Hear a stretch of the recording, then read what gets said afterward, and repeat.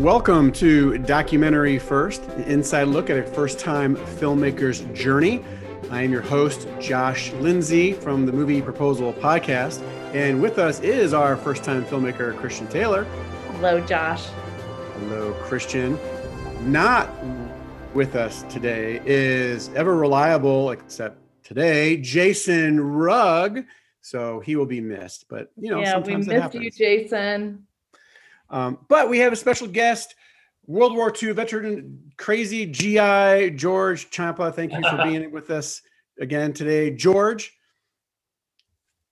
And my name. We want to continue to hear more about his story, but before we do that, let's get a film update. Christian, what do you got for us?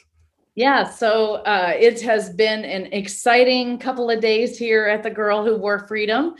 We'd like to announce this is actually going out to our audience before anybody else. Unfortunately, it won't air till next Wednesday, but we have now released our film.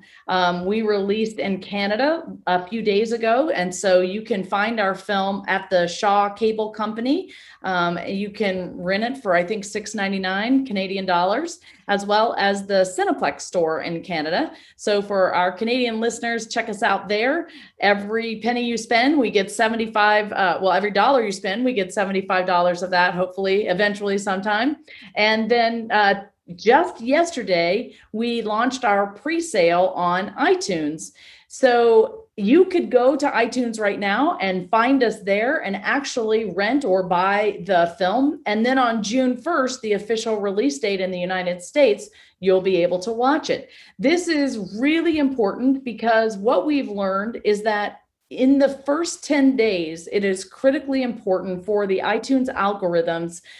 If a lot of people watch the movie or rent or buy it and then rate it, hopefully with 5 stars, and then review it. So if we can have a lot of people do that early on, it will bump us up in the iTunes algorithms so that more people will be introduced to our film and hopefully rent it.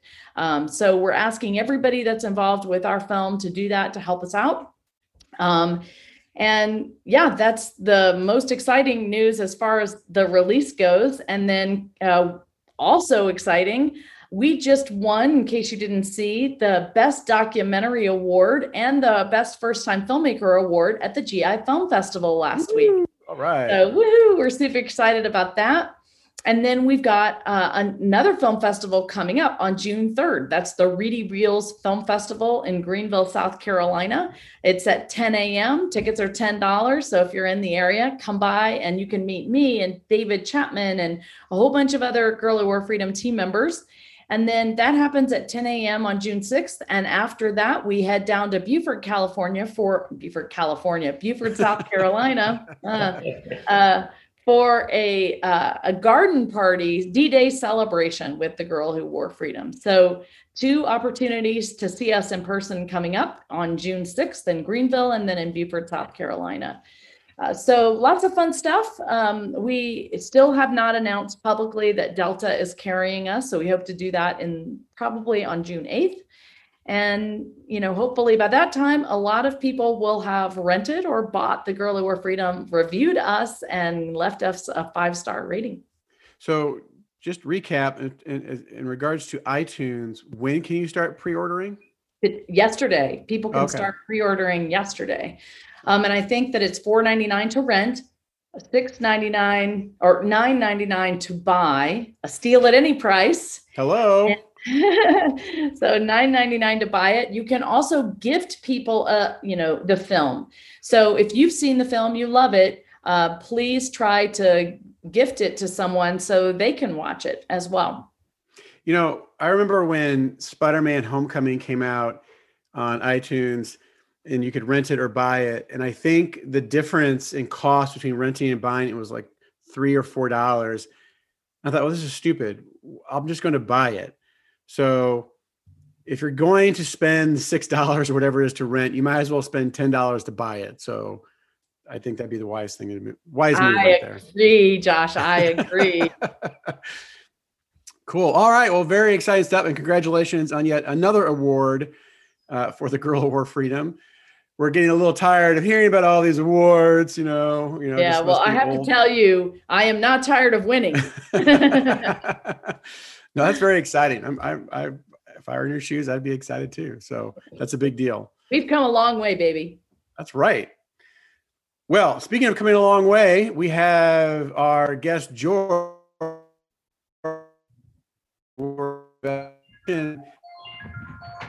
What do they call you? Crazy GI? I think that's your nickname. You know that if you want, but someone's getting a telephone call. It's not me. Yeah, I think it's George. Are we good? But I'm going to turn off my phone. you did sort of freeze up there a little bit, Josh, at least on my screen. So basically you were introducing George Champa, who apparently George tells us he's known as the crazy GI. And I think today we're going to hear some of those crazy stories. But first, George, we left off really in the Henri Chapelle Cemetery. You had, told us you had buried over 17,000 GIs during the Battle of the Bulge. And then you moved out from there. Let's start the story from leaving that, place. I guess it would be called where you were bivouacked, right? Is that the right term? What? Bivouacked. I've heard everybody. Yeah, that's the right term. Yeah. Not camped. Right. You were bivouacked at the Henri Chapelle Cemetery. So then what happened when it was time to move out? Well, when we moved, we went into Germany and left the temporary Henri Chapelle Cemetery. There was 17,300 buried there when we left. And I think I probably told you before that at the permanent cemetery, which was built 2 years later, all the permanent cemeteries were built 2 years after the war in 1947. Then it became, instead of 17,300, around 9,000. The reason for that is because the next of kin had the prerogative of having the remains sent home in caskets, any cemetery they wished at no charge to them, or left over there in permanent cemeteries, remains buried in caskets. And so when you look at pictures of cemeteries, you got to think in terms of the number that are there now is only 40% of what was there. Okay, that's important. Okay, I think I talked to you before about the permanent cemeteries. So you want me to talk about what happened then? We went through Germany with a few more temporary cemeteries, but went pretty quickly. The front lines were moving pretty fast for a while, and that's after the Battle of the Bulge is when the front line started moving. So, in the Battle of the Bulge, just for our audience's understanding, it started December 16th. And what date did it officially end in January? About January 25th. 25th. So Battle of the Bulge ended on January 25th. Of course, American and Allies were victorious. And then what happened after? You're saying we were able to push in very quickly, and was that battle as fierce, or had we really broken the back of the German army? Yeah, the Battle of the Bulge was the turning point. Before that, it looked like almost the end of the war. That's the first day I had off in Paris, a big celebration. But then when the Germans broke through, which is called the Battle of the Bulge, and I talked to you about that the last time we talked. So we moved through Germany pretty quickly to Eisenach, which was 100 miles from Berlin. In Eisenach, we had a temporary cemetery there. And the war ended, as you know, May 8th, 1945. And of course, I was very happy about that. Celebrated with 2 bottles of wine, white and red. And then our company was broken up into different platoons. So that's the last time I saw guys that I had served with during the war. Well, can I ask you real quick? So if the Battle of the Bulge ended in January 26th and the war ended completely in May 8th, were you bivouacked in that one location for that whole time?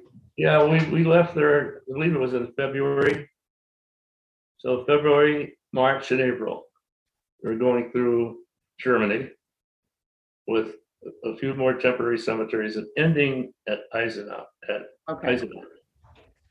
So they had Memorial Day services at that cemetery. The very next day, we had German prisoners digging graves to get to the remains of the soldiers buried there, because they had to be identified, re-identified, by looking at the dog tag that was nailed to the temporary cross, and also the dog tag that was on the body. And then the remains, and they were pretty decomposed. It was not a good job at all to be involved in that, which we were. They were put in boxes and shipped back to other temporary cemeteries in Holland and Belgium, and I guess in France too. Those three areas where they were buried in temporary cemeteries. So a lot of these guys that were buried temporarily were there for some time until they got put in caskets and buried in permanent cemeteries. And of course, there were permanent cemeteries in Belgium, 2 of them. Henri-Chapelle was the biggest one.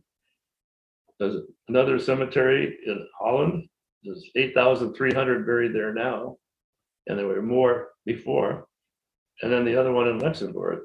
So those are all the temporary cemeteries in our area. And then, of course, in France and Italy, you had temporary cemeteries in those areas, and they were all put in permanent cemeteries in those areas.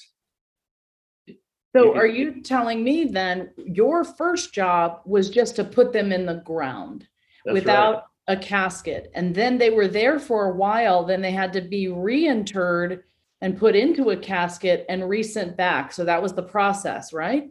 Yeah, that wasn't until 1947, 2 years after the war ended, before the American Battle Monuments Commission could construct the new permanent cemeteries. Okay, Yeah. so you were only involved then in the initial burials, just in the ground, correct? Right. After the war, we were not there. I was back home in 1946. And Okay. so that work was done by the citizens living in those areas, and they were paid to do that work, to disinter the temporary cemeteries, put the remains in caskets. So we never did that. I was home. I was home celebrating being home. So I'm going to ask you an emotional question. We've stayed a lot to the facts, but I remember back to our first podcast 2 ago, you started off telling your story by your first 2 experiences with death. Your cousin, I think it was, and then your grandfather maybe in the bay window. And then, That's right. So here you are, 19 years old. You landed at D-Day on June 18 years old. They did turn 19 10 days later. And then you were doing these burials all the way through, I'm assuming, May 8th, if not longer.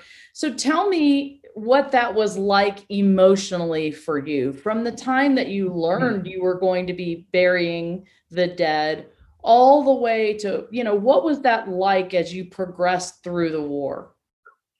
Well, I think I told you before that it was very difficult for me. In fact, I broke down in France shortly after, about 2 weeks after D-Day, because it just got too horrific for me to handle it. And our lieutenant pulled out his .45 and stuck it in my ribs and said, "You get your ass back out there." And so I did my work like a robot. And I did not look at faces, but it was difficult not to. And it wasn't just faces, because there were bodies in all shapes and forms. I mean, I think I mentioned to you, one of the most grotesque things I saw was a tanker that had climbed out of his tank on a fire. And so there was just a ball of charcoal there next to the tank. And so there was no eyes to look at there. But other situations where limbs missing, and a lot of times the guys had grotesque looks on their faces. Some of them looked like a natural death. it was just all conditions. We saw everything. And while I'm talking about that, the medics and graze registration guys had it damn tough in seeing what the real price of freedom was. We know. I mean, I get chills right now thinking about the young guys that were killed. Many never even had a girlfriend. I didn't. Many didn't. I had plenty, not opportunities. There were plenty of times that I know of that could have been killed, and I think I covered that before the first go around. Yeah. So I don't think you want me to go through that again. So let's start talking about what happened there at the end of the war, after we did our job there at that temporary cemetery and getting those bodies sent back to the other temporary cemeteries out of Germany, because the government didn't want any cemeteries left in Germany. I can understand that. Were we you picked- were I you think- relieved? Was there a sense of relief when you heard the war was over? And how did you hear that? And what was that experience like? You know what? I don't know how I heard it, and I don't know how I was able to get my hands on some wine. You don't remember all the details. It's crazy. You seem to remember a lot. I can't even remember the details about bringing up my kids after their mother died for 10 years. I can't even tell you. Some guys can tell you every damn detail. I don't know how they do it, but I can't. All I know is that I had 2 bottles of wine, a white and a red, and where I got it, I don't know. When we were there at Eisenach, we took over a little building there where the Hitler Jugend used to meet in this building. So we did get in a little building there, at the end of the war for a short time. So we weren't sleeping on the ground. I think you want me to get into what happened after I got transferred to Mannheim, Germany.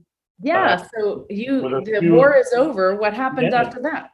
War is over. So now I had been in the First Army. Now I'm in the Seventh Army in the Army of Occupation for 7 months. Looking back on it, it's probably the best thing that happened to me, because I hated the Germans, of course, and I never thought what would happen to me happened. But what happened was I got put in a salvage collecting company. It's a misnomer, because it was a warehouse where all the companies that are going home now to the States had to turn in all their gear, including vehicles. The vehicles were at a yard across the road from us, but I handled everything else. I worked one day on off. I signed Captain Sabin's name. Believe it or not, I had a young German that had been a soldier who was 18 or 19 years old working with me. Yeah. Wow. And he was a real Nazi kid. Wow. Yeah. And I don't know why they gave him to me, but they did. The young blonde German kid. So I worked there one day on and one day off. But so what happened was, like I said, it's probably the best thing that happened to me, because I got a chance to chill out. I got a chance to get away from the dead bodies where I was for 11 months. And now I threw caution to the wind when I was there. You ever hear that expression? I do hear that. You were still 19, right? You were still really young. I was still 19. And yeah, okay. A month later, I turned 20. But this is in May now. June, I turned 20. So here I am going to this circus that the Army Special Services put on for the GIs. And A real circus? I mean, are you talking? Everything there. I can still hear the music. Lady of Spain, I adore you. I can still hear that music because I attended that circus almost every day, because they were in Mannheim when I met them. And then they went to Heidelberg, and then they went to Heilbronn, and then they went to Karlsruhe, then they went to Stuttgart. But what happened was the guy across the road that had vehicles, he came over one day. Hey, George, can you give me a pair of paratrooper boots? I said, yeah, sure. Can you give me a Jeep? Just kidding. He said, sure. So he gave me a Jeep that was almost my undoing. And I'll tell you that a little bit later. What happened is there was this beautiful girl in a flying trapeze with a sister and another girl. And when the show ended, I went back to my base. But I decided to go back again the next day. So I went back the next day. And when she was finished, I was down there waiting, like what they call them, Johnny come latelys or whatever, stage door Johnnies or whatever they call them, the guys that were at the stage doors to see celebrities. Anyway, this girl, by the way, was a celebrity. In Germany, in the circus, is doing what she was doing. You're a celebrity. Here in the US, you're just a circus gal. But I found that out later. But I'm getting ahead of my story. Okay. All right. So you're going happened? to a circus, second day. So what happened? The second day I went to the circus. I waited for it to come out the exit, and there were other guys there waiting for her also. It was a scramble between who was gonna get to meet this girl, but she just kept going. She didn't stop. So I followed her. I followed her to her trailer, which was her dressing room, and also she lived there in that trailer while she was there. And so I followed her, and she accepted me to come in to the trailer. She gave me some wheat bread with lard spread on it. They didn't have butter, and that's how we got acquainted. Now, did I speak German? No. Did she speak English? No. But where there's a will, there's a way. You heard that expression. Yes, I've heard that. Okay, so anyway, I don't know how the hell we communicated, but we did. In fact, we communicated so well that I took the song "You Are My Sunshine" and I got the German words for the song, and I used to sing her that song in German. Wow. Du bist mein Sonnenschein, mein einer Sonnenschein. Du machst mich glücklich, wenn der Himmel ist grau. Du dich versteh lieber, wie viel ich liebe dich. Bitte dein Max, mein Sonnenschein weg. Okay? I did that in Hawaii. That's a long story. If you want to hear about it, I'll tell you that story because that is a funny story. I went over for Pearl Harbor with a bunch of Pearl Harbor vets and on American Airlines and Gary Sinise. And then I got acquainted with the captain and the co-captain who was a female, and we did the town while we were there, and we ended up in a pub. And then I sang that song there, and I'll tell you later what happened. There's a bunch of people drinking beer. I never got up in public and sang in my life, but I saw this other guy who was a mayor, ex-mayor of Oahu, and I listened to him sing, and I thought, you know what, I can do that. After a couple of beers, I went up there and did it. Anyway, that's another story that's really funny. I can't wait to hear that. But here we are. We're back in Germany. Does this girl have a name? Her name was Margot. Margot. Margot. And I called her Margie. And I stenciled her name on the bumper of my Jeep. And I followed her around Germany, all those towns I told you about a little while ago. And on your days off? I mean, you only had every other day off. How did you do that? Well, because when I was through for the day, then I didn't take her to those places. I just met her there. Okay, but then I did take her from Frankfurt to her home. Stuttgart to her home in Frankfurt. And I'll just tell you about that, because what happened is we're driving through the rain, and I've got my poncho on her, and the top is up in my Jeep. And so we got stopped at a checkpoint by the MPs, and you couldn't carry civilians unless you had special paper, which I didn't have.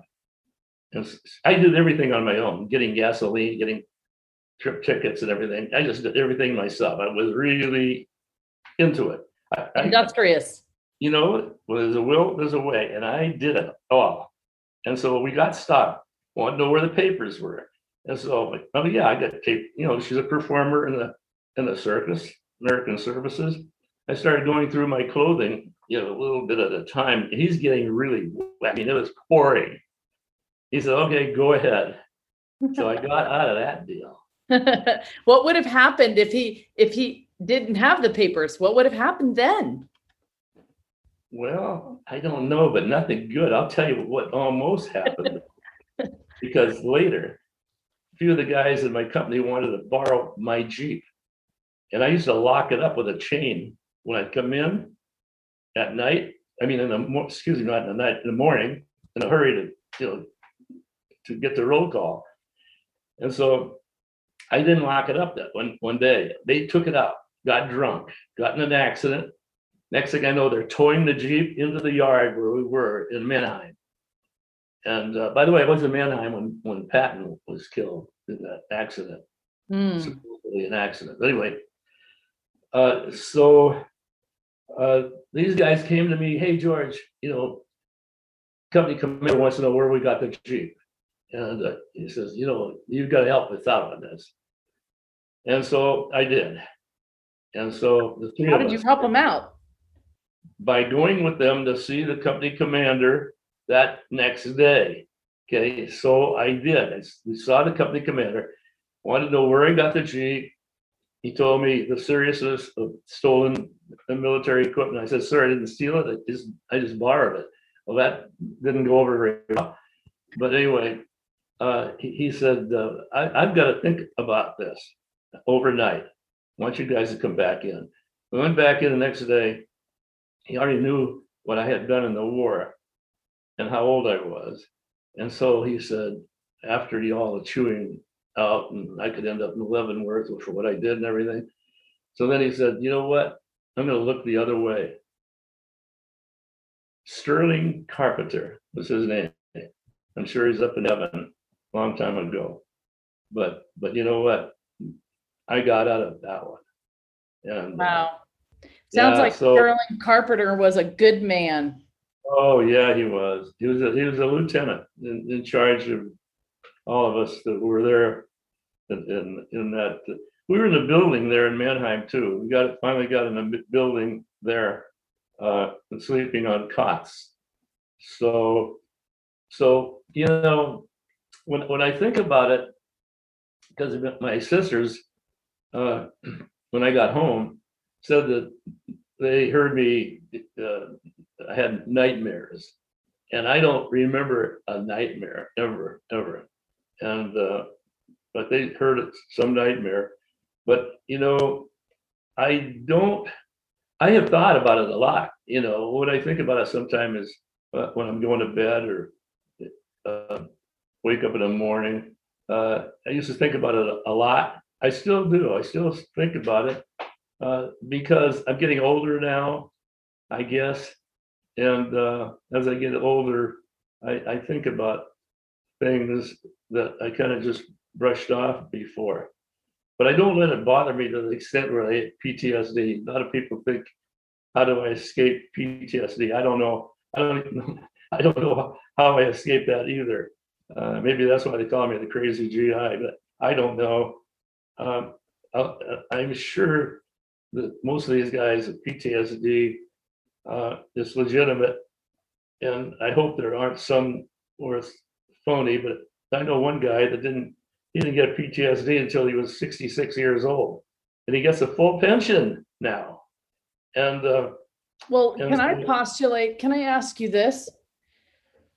You seem to be okay talking about a lot of really hard things. And of course, I have a son in the military, and I've known a lot of other guys that have fought more recently. And many of them don't like talking about their war experiences at all. And I remember hearing from a lot of other GIs, and I've talked to a lot of people who had fathers who were in World War II, and they refused to talk about any of it because it was so traumatic. I'm wondering if it was helpful for you to talk about your stories. If it was helpful? Right. I had a chance to go back for the 40th anniversary when Reagan was president. And I didn't go back until 10 years later when Clinton was president, and had all expenses paid for me. And of course, not my wife, because she had died in 1981, and I raised my kids for 10 years, and then I met Dottie that I'm married to now in 1991, which was 10 years after my wife died. And so I went through all of that alone. And so they talked me into going back in the 50th. And so I think I told you about walking through the cemetery in Normandy and looking at the graves. I went walking by myself, and it was very traumatic, wondering, did I handle this particular body? And then when I got looking at the marble monuments and seeing that there was no date of birth, I went crazy. I mean, I walked back to my kids, and Dottie was my fiance then. We weren't married yet. That's 1994. We got married in 96. But anyway, I told him, I said, look, you guys don't know this. You don't know how old any particular soldier was that's buried here. I do. I know a lot of them 18, 19, and 20. But I'm upset because people visiting the cemetery have no idea who that soldier is unless they go to Holland now. And now they have pictures of a lot of these guys at the grave sites, because there are people over there that do websites and they research the soldier. And I have adopted a grave there myself of a Jewish fellow who happened to be my age. I'm not Jewish, I'm Italian, but this fellow, a friend of mine in the Netherlands, you may know Ralph Peters. You know Ralph Peters? I know of his name, but I don't know him personally. Okay, well, he adopts a lot of graves. And so he was with me. We were doing a film, They Will Never Forget, at that cemetery. And we were walking out, and it was windy and starting to rain. And I said, my God, you know what? We haven't had any of these adopters, because what we did is a film about people there who adopt graves of American soldiers they never knew except as their liver. They put flowers on those graves from time to time. Well, when we started to go out, I said, you know what? None of my adopters have adopted a Jewish grave. And I want to adopt one. So go in the office. Here's a name of a lieutenant in Massachusetts, where I'm from. Check it out. Checked it out. The guy had an adopter. Go back. Here's another one. Albert Schley. Go and check on him. And so he checks on him, and he said, no one has adopted this grave. They say, okay, I am. And I can't be here to do flowers. He said, I'll do it. So we co-adopted. You get a certificate from the adoption agency, and which I have. And I could even show it to you here, but anyway, he goes there from time to time, puts flowers, and he sends me pictures. Sends me pictures. Ralph is an unusual guy. I've known him since he was a young teenager when I did that film.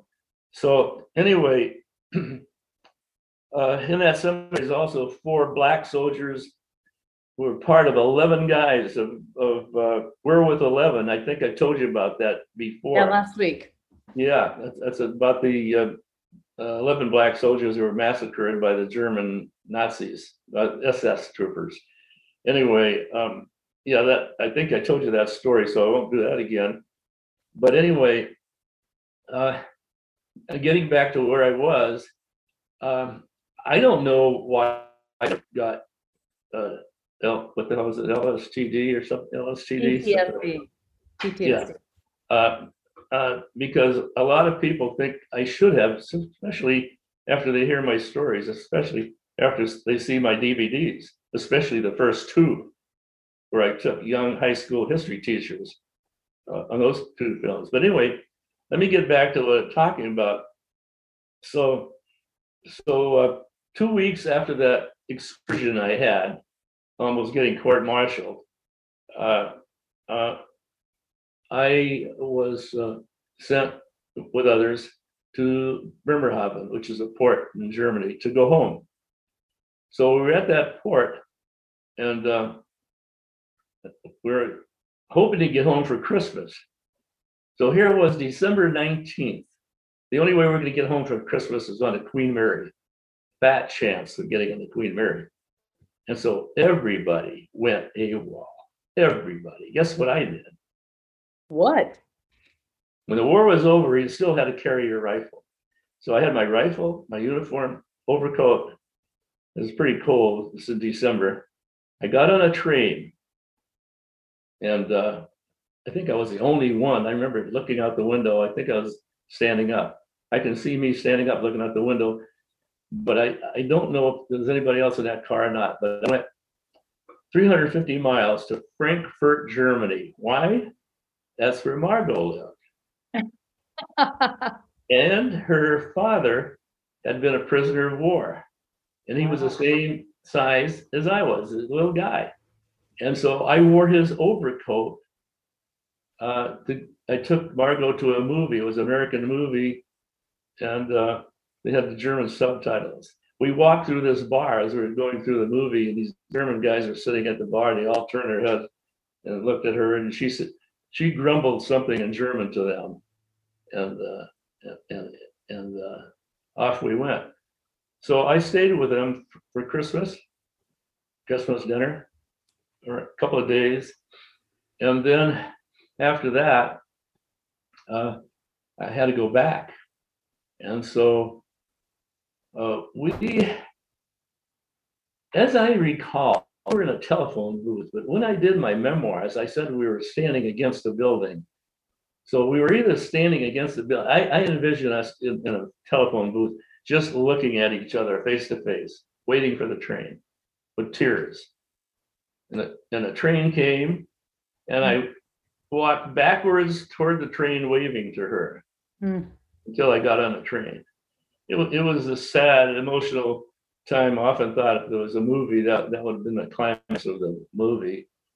But did I see her again? People ask me. Yeah, I did see her again. Did I tell you that? No, you didn't. But if I may,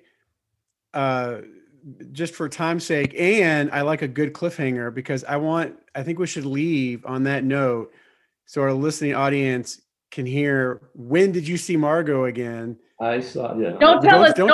Don't tell us. We're going to hear on the next recording. So yes, the next episode, we're going to leave our audience wanting more, George, because we want to hear when you saw Margot next, and we want to hear more about your filmmaking career next week. Will you come back next week? Yeah, what's the date next week? So next week, June 3rd. It's June 3rd. Okay. Yeah, because I got a birthday coming up here. What is your birthday? 16th. June 16th. Okay, next week is June 2nd. So we'll try to get you to come back next week, if you will. Okay.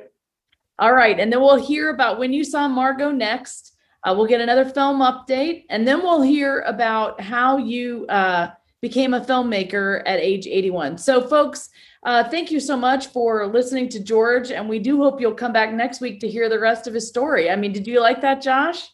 Yeah, I can't wait. I can't wait either. That's right. I can't wait to hear what happened to Margot. So, well, George, thank you for being here, and thank you for coming back next week. Christian, congratulations again on another win and the big distribution release.